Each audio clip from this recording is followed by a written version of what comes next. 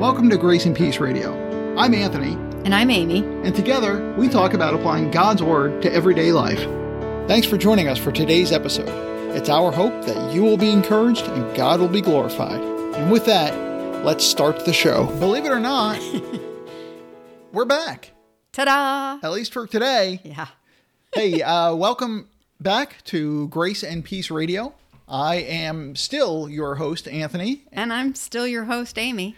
And we are delighted to be with you. Yes. You know, we took this sabbatical time off thing because I'm in the middle of doing yet another degree. I'm doing an MBA, and it was just too crazy with everything going on to try to produce the show and edit it and all that stuff that goes with it. So, but frankly, we missed it. We really did. We missed doing the show. We missed doing the show together. We missed talking to you. And so I thought, hey, you know what? Let's try to record one. Mm-hmm.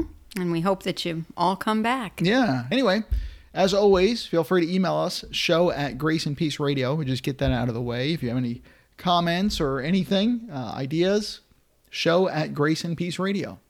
And we trust that you are doing well. And if you are in the Lord, we know that you are. So, and despite whatever circumstances that He may have you in, we know that all of it is for your good and His glory. And just know that He holds you in the palm of His hand. Amen. This week I thought I would just share something. You know, I love reading through the same Bible year after year because then I get to see the notes of what I wrote last time, you know, or sometime before or whatever. And as I was reading through Leviticus this morning, I saw notes from one of the previous times that I read through it. I thought, well, that would be pretty cool to share with everybody. So today we're going to be talking in Leviticus about the God who forgives. And just a couple of things that I noted in there. Now, I know, Amy, do you sometimes find it hard to read through Leviticus? Yes. As do I, and I think really a lot of us do. Well, there's always the joke might be a little too much, but, you know, we encourage someone to read the Bible and they get through Genesis and Exodus and kind of fade out in Leviticus. Mm-hmm. Mm-hmm. Yeah. Just because there's a lot there. Absolutely. I guess if you want to think of it one way, you know, I'm not a Tour de France person, but there's that stage or those stages where there's this incline, or even in the Boston Marathon, you know, there's the incline there. True. It's kind of like that, you know, Genesis, you coast, there's just a lot of stories, you know, there's some generations, but then you get past that and there's Exodus and again, more stories. And then you get into the law and the Lord laying down, you know, giving the law and all that goes with it. And you get into Leviticus and then it's just that incline of, okay, well, this is important. It was important then. It's important now. And it's important now for different reasons, obviously. But still, there's a learning curve there. Mm-hmm.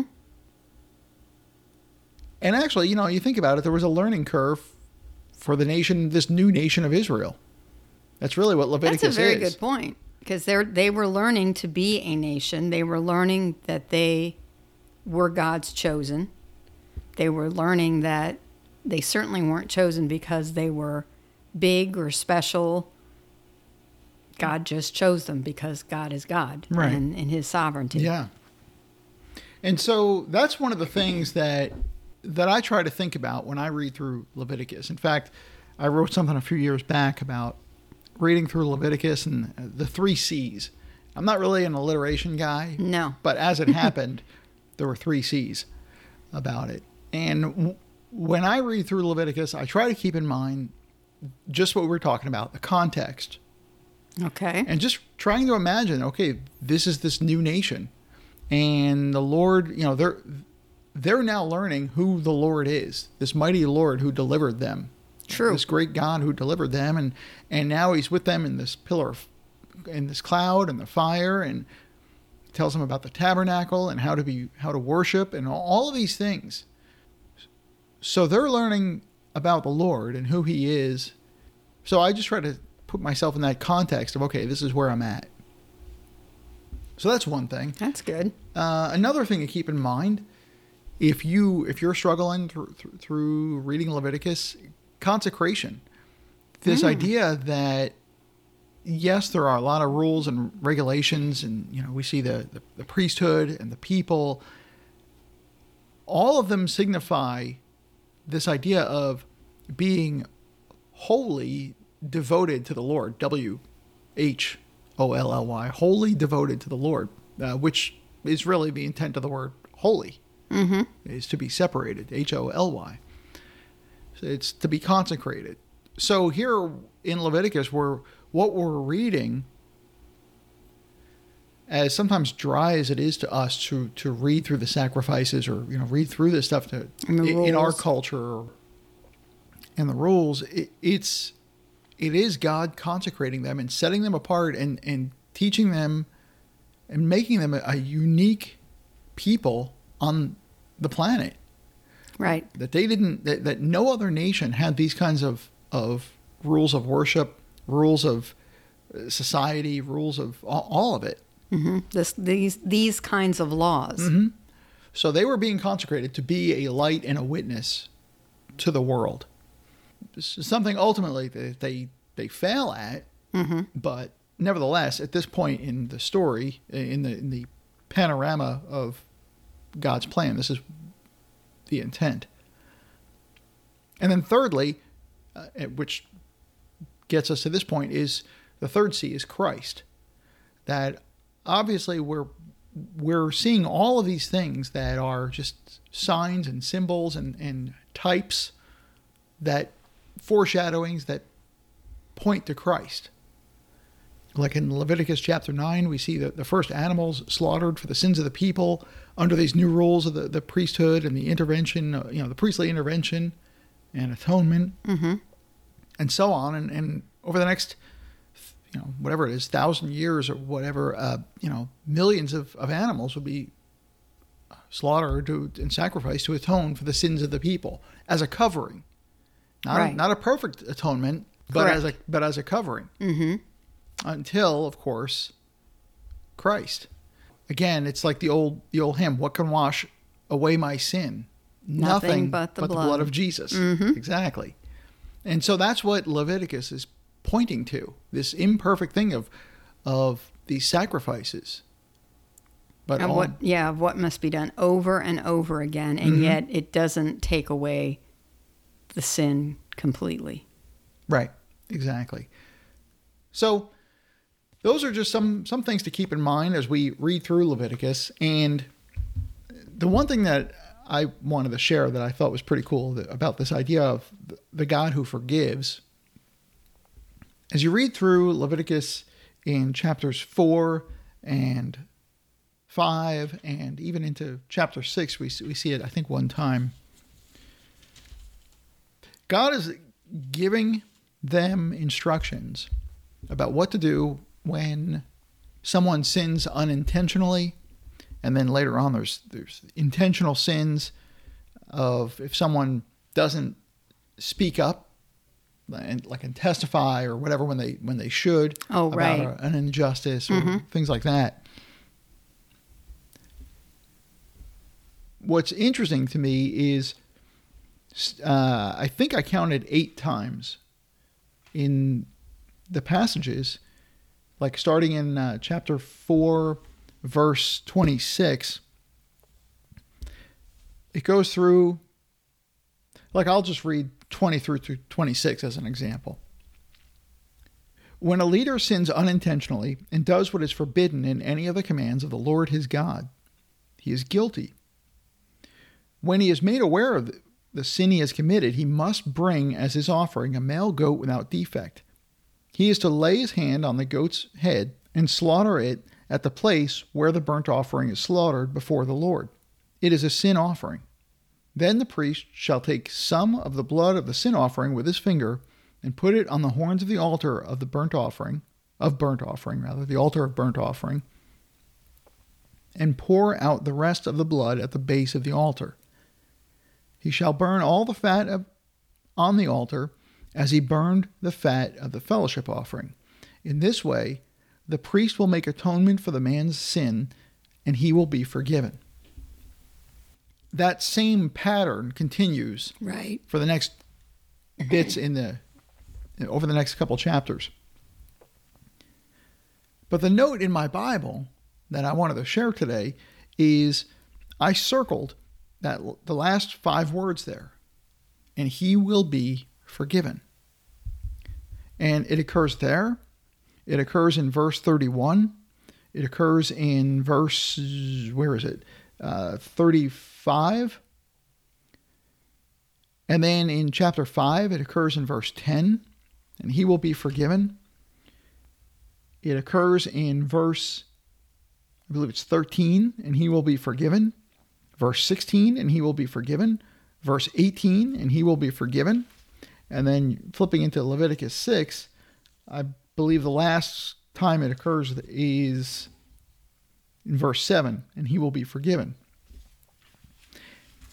And again, what I wrote was, what beautiful 5 words. Mm-hmm. The idea that, think about it. Here is a person who sins against God, who is holy, holy, holy. God who reveals himself in darkness and cloud and fire on top of Sinai.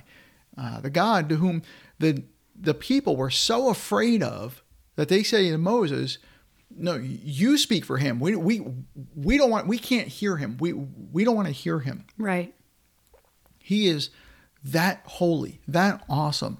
And they were that overwhelmed. They're that overwhelmed, and yet they sin against him. They break his law. Now, again, this idea that technically, God should wipe all of us out, Mm-hmm. and yet the Lord made this way, this temporal way, through these sacrifices, and just this idea that God would pronounce him forgiven or her forgiven. Right. And you and I have talked about this before. The idea with the Israelites in this time is God was literally with them. Mm-hmm. They saw him on the plagues, what he did with the plagues in Egypt. These are still part of the tribe that saw the Red Sea part. And God is right there in the cloud and in the fire, whether it's Mm-hmm. day or night, right there with them. And yet they still sin. Yeah. So, of course, the application for us. I hope none of us who are in Christ ever stop marveling at the idea that, all of my sin, intentional and unintentional, Mm-hmm. Christ bore all the punishment of my sin. He was the sacrifice for my sin. He shed his blood for my sin and for your sin. And it's like, if I could say it this way, the Father knew all who would come to Christ, all the elect. Mm-hmm. And the Father looks at Jesus on the cross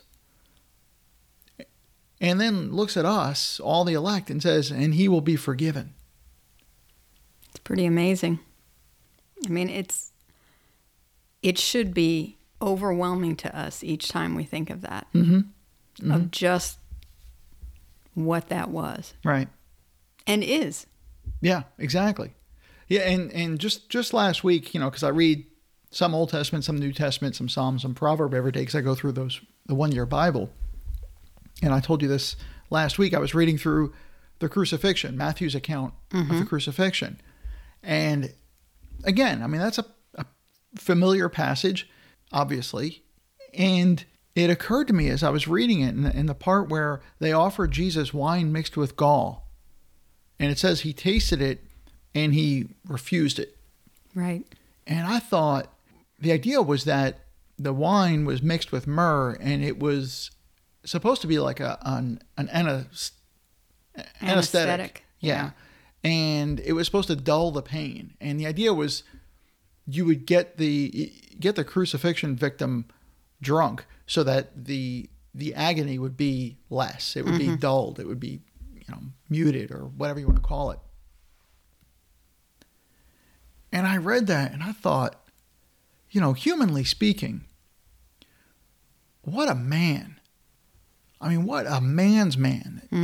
That Jesus was offered the opportunity to have his senses dulled at the pain, just the physical pain of the crucifixion, not to mention bearing the full wrath of God, not to mention the alienation, the separation right from the Father, but to have just a little bit of, I don't know, mercy or whatever to dull the pain.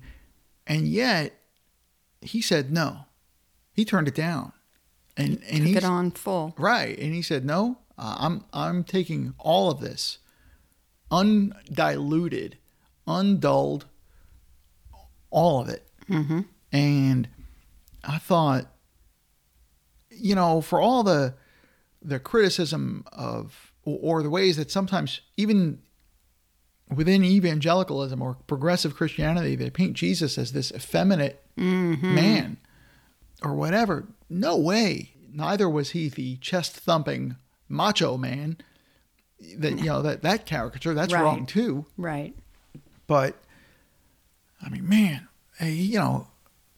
he refused it, and I just thought that's godly manhood. I mean, that's a pattern of biblical manhood, and wow, Anyway,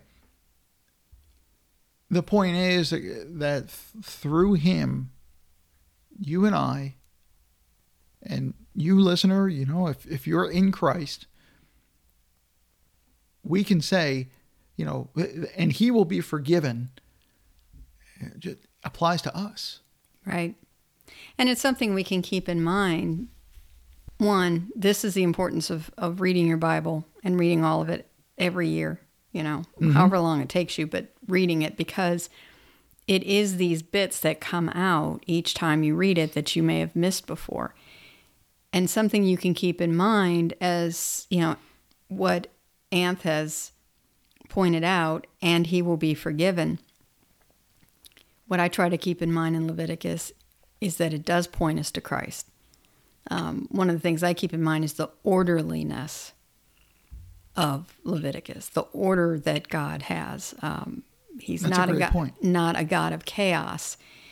And so the orderliness of ourselves in our living, of our churches, of our worship, orderliness. But then there's also the bigger picture, the bigger point of this is what the Israelites had to do and did for hundreds of years, and Christ did it once for all. Amen. Yeah. Yep. I know they say you shouldn't have radio silence, but again, the idea is to meditate on those words, to think about those words, and he will be forgiven. And that God says it over and over and over in this situation, in that situation, in that situation. How could you not be silent in awe of the mercy of God and the grace and the love of Christ to pour himself out like that? Fully, undiluted. Mm-hmm. And let me just say too, if you don't know Jesus and you're not taking advantage of this, you have no hope of salvation. What could you possibly do to be reconciled to God more than what Christ did on your behalf? Nothing. Exactly. So stop wasting time. Stop trying alternate things, or stop thinking you don't need some kind of atonement for your sin. And take the only atonement, the only escape that you have, and flee to Christ and plead his blood on your behalf, and repent and believe this good news, and stop trying to do it by your own works. Because you cannot clean yourself up for Christ. Right. Not possible. Yeah, it's just amazing. There was something else I was going to say about this, but obviously we went another direction, and then my brain went one way and the thought went the other, as often happens. As often happens. Yep. So anyway, I just wanted to share that with everyone. And again, praise God, really is the upshot of the whole thing. Absolutely. We should, each time we read the word, and I have to remind myself of this as well, that we should exalt in the Lord, in what he's given us, the mercy he's shown us, the patience he has with us. Yeah. In offering us this salvation. Yep, exactly. Before we go, I wanted to share a couple things. Amy, you've been busy, haven't you? A little bit. What have you been up to, Amy? Well, my friend Melba Toast over at Thoroughly Equipped podcast. Also part of the Christian podcast community. Right. Mm-hmm. She was kind enough to ask me to co-host with her on a book that we had read called Biblical Womanhood? Radical Womanhood. Radical Womanhood. There we go. I had to think about it, by Carolyn McCulley. And it's a book that I had read a few years ago, recently read, was touting it to Melba, and she had read it. So we decided to do a two-part, because we enjoy talking with one another, and we were so excited about the book and what it entails that it ended up being a two-part podcast. So I appreciate Melba Toast for inviting me on. It was a lot of fun, and I do encourage you to listen to her podcast, not just the one with me in it, but all of hers, because she's very, very good at teaching women discernment on what's out there. And we do feel that this is an important book, that I think all women, especially young women, this deals with how feminism is just part of our culture. And so many Christian women don't even know the history or the background with it, and how it's affecting their life now without them even really realizing it. Right. So, and what makes it interesting, it's a great two-part listen. What makes it interesting is, number one, you walk through the history of feminism as she outlines it in the book and so on. But then also, I guess there's three things. The second thing is, from your perspective as an older Christian, not just in the faith, but older in life, and then Melissa's as a younger woman, Right. younger family age, mom age kind of thing. So you have these different life stage perspectives, Right. but yet you both arrive at the same points about the weaknesses of feminism. And then thirdly, you personally got, part of your testimony is getting saved out of that Correct. feminism. And I think that's why that book struck me as much as it did, and that I felt it was really important, still do. Because you actually read and had to study for graduate. Some of those some of things. that And stuff. yep, in my graduate programs. Writers and so forth. Yeah. And obviously before I was saved, and because I wasn't saved till later on. So it's important. It's important stuff. Yeah. So check that out. And obviously Melba Toast is not her real name. That's just kind of a silly name. Her real name is French Toast. And it's not a silly name. It's a family thing. No, I know.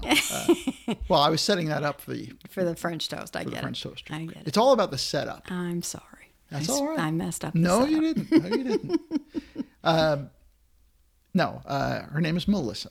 Yes. But anyway, that was all just for the joke. Yeah. But now, the other thing I wanted to mention real quick was not only to go back and listen to those, but this Thursday, what's going on?